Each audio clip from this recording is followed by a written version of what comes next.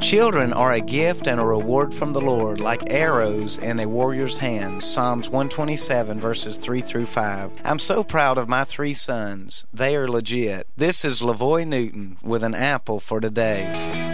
I have 3 sons, Jacob, Joseph, and Joshua, and like most dads, I'm very proud of them. When I see the reflection of their Heavenly Father shining through in their lives, it brings joy to the heart of this earthly father. What matters most in life? For me, it is those things that affect eternity. You see, there is life beyond the grave. When things are kept in perspective, with the reality of finishing this life well and hearing a welcome home, you've been faithful at the end of the journey, then we can truly be successful. I hope that you're proud of your kids. If so, please take time to tell them today.